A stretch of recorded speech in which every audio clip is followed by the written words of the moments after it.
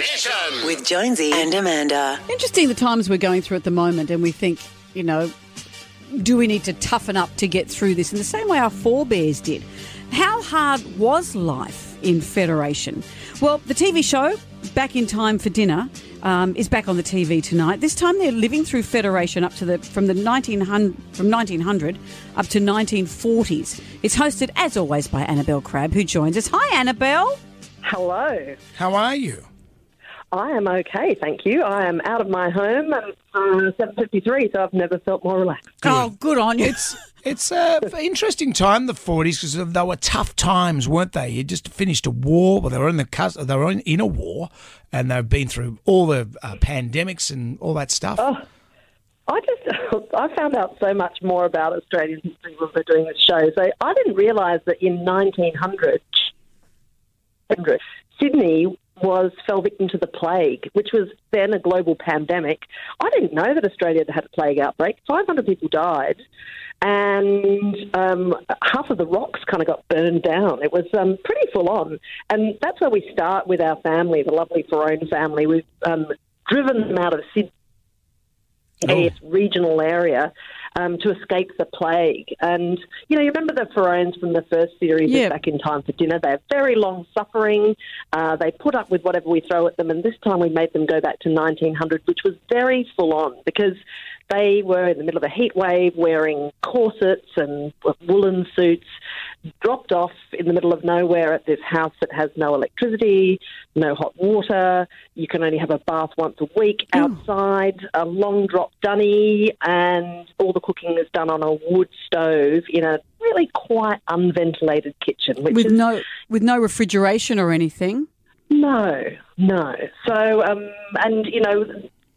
food deliveries to the door, much like today, but, in the form of rabbits, dead rabbits and so on. So very confronting. And in fact, dear old Sienna, who is now 16, the elder daughter of the family, I wouldn't say she was the most keen of the family to go back to the 1900s. And in the first episode tonight, you'll see a point where I actually thought she was going to walk off the series because she unwraps a pretty confronting animal part that she's got to make into a soup, and it was nearly curtains for her. But listen, this series we actually filmed over Christmas, end of 2019, and there were bushfires. It was really hot. We thought we were going to get caught in bushfires, so that was our major concern. And watching it back now, the parallels with what subsequently happened with this pandemic are just quite amazing.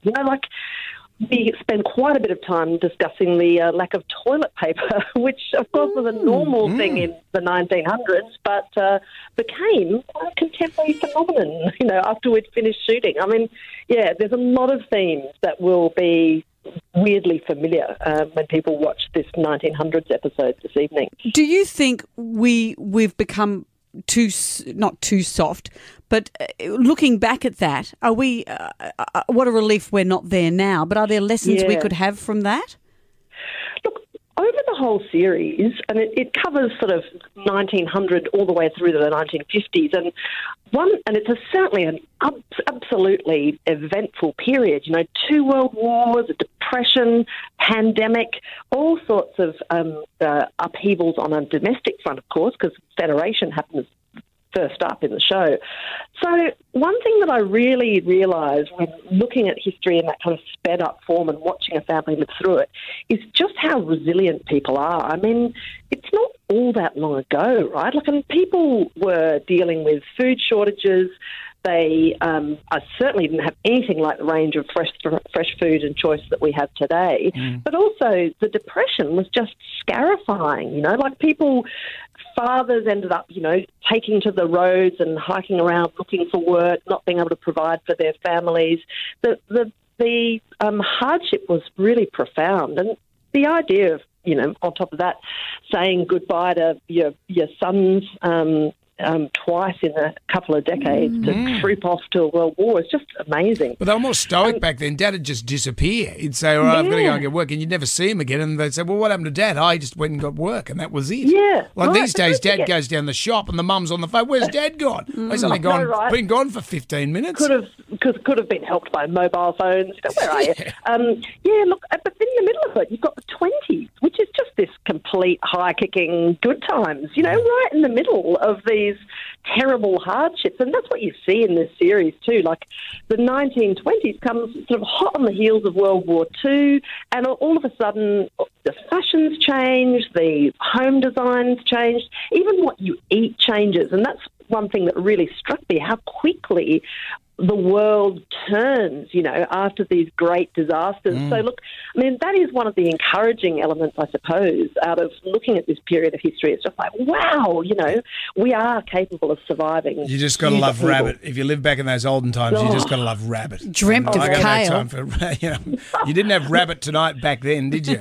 There was no rabbit tonight. I mean, that's the worst stuff in the world. Maroons really got quite attached to their vegetable garden. I think I'm pretty much vegan by the end of it, the sort of terrible offal that we make them eat. Well, Annabelle, it's great to talk to you. Further back in time for dinner on the ABC 8:30 tonight. Annabelle Crabb, thank you. Thank you so much. With Jonesy and Amanda.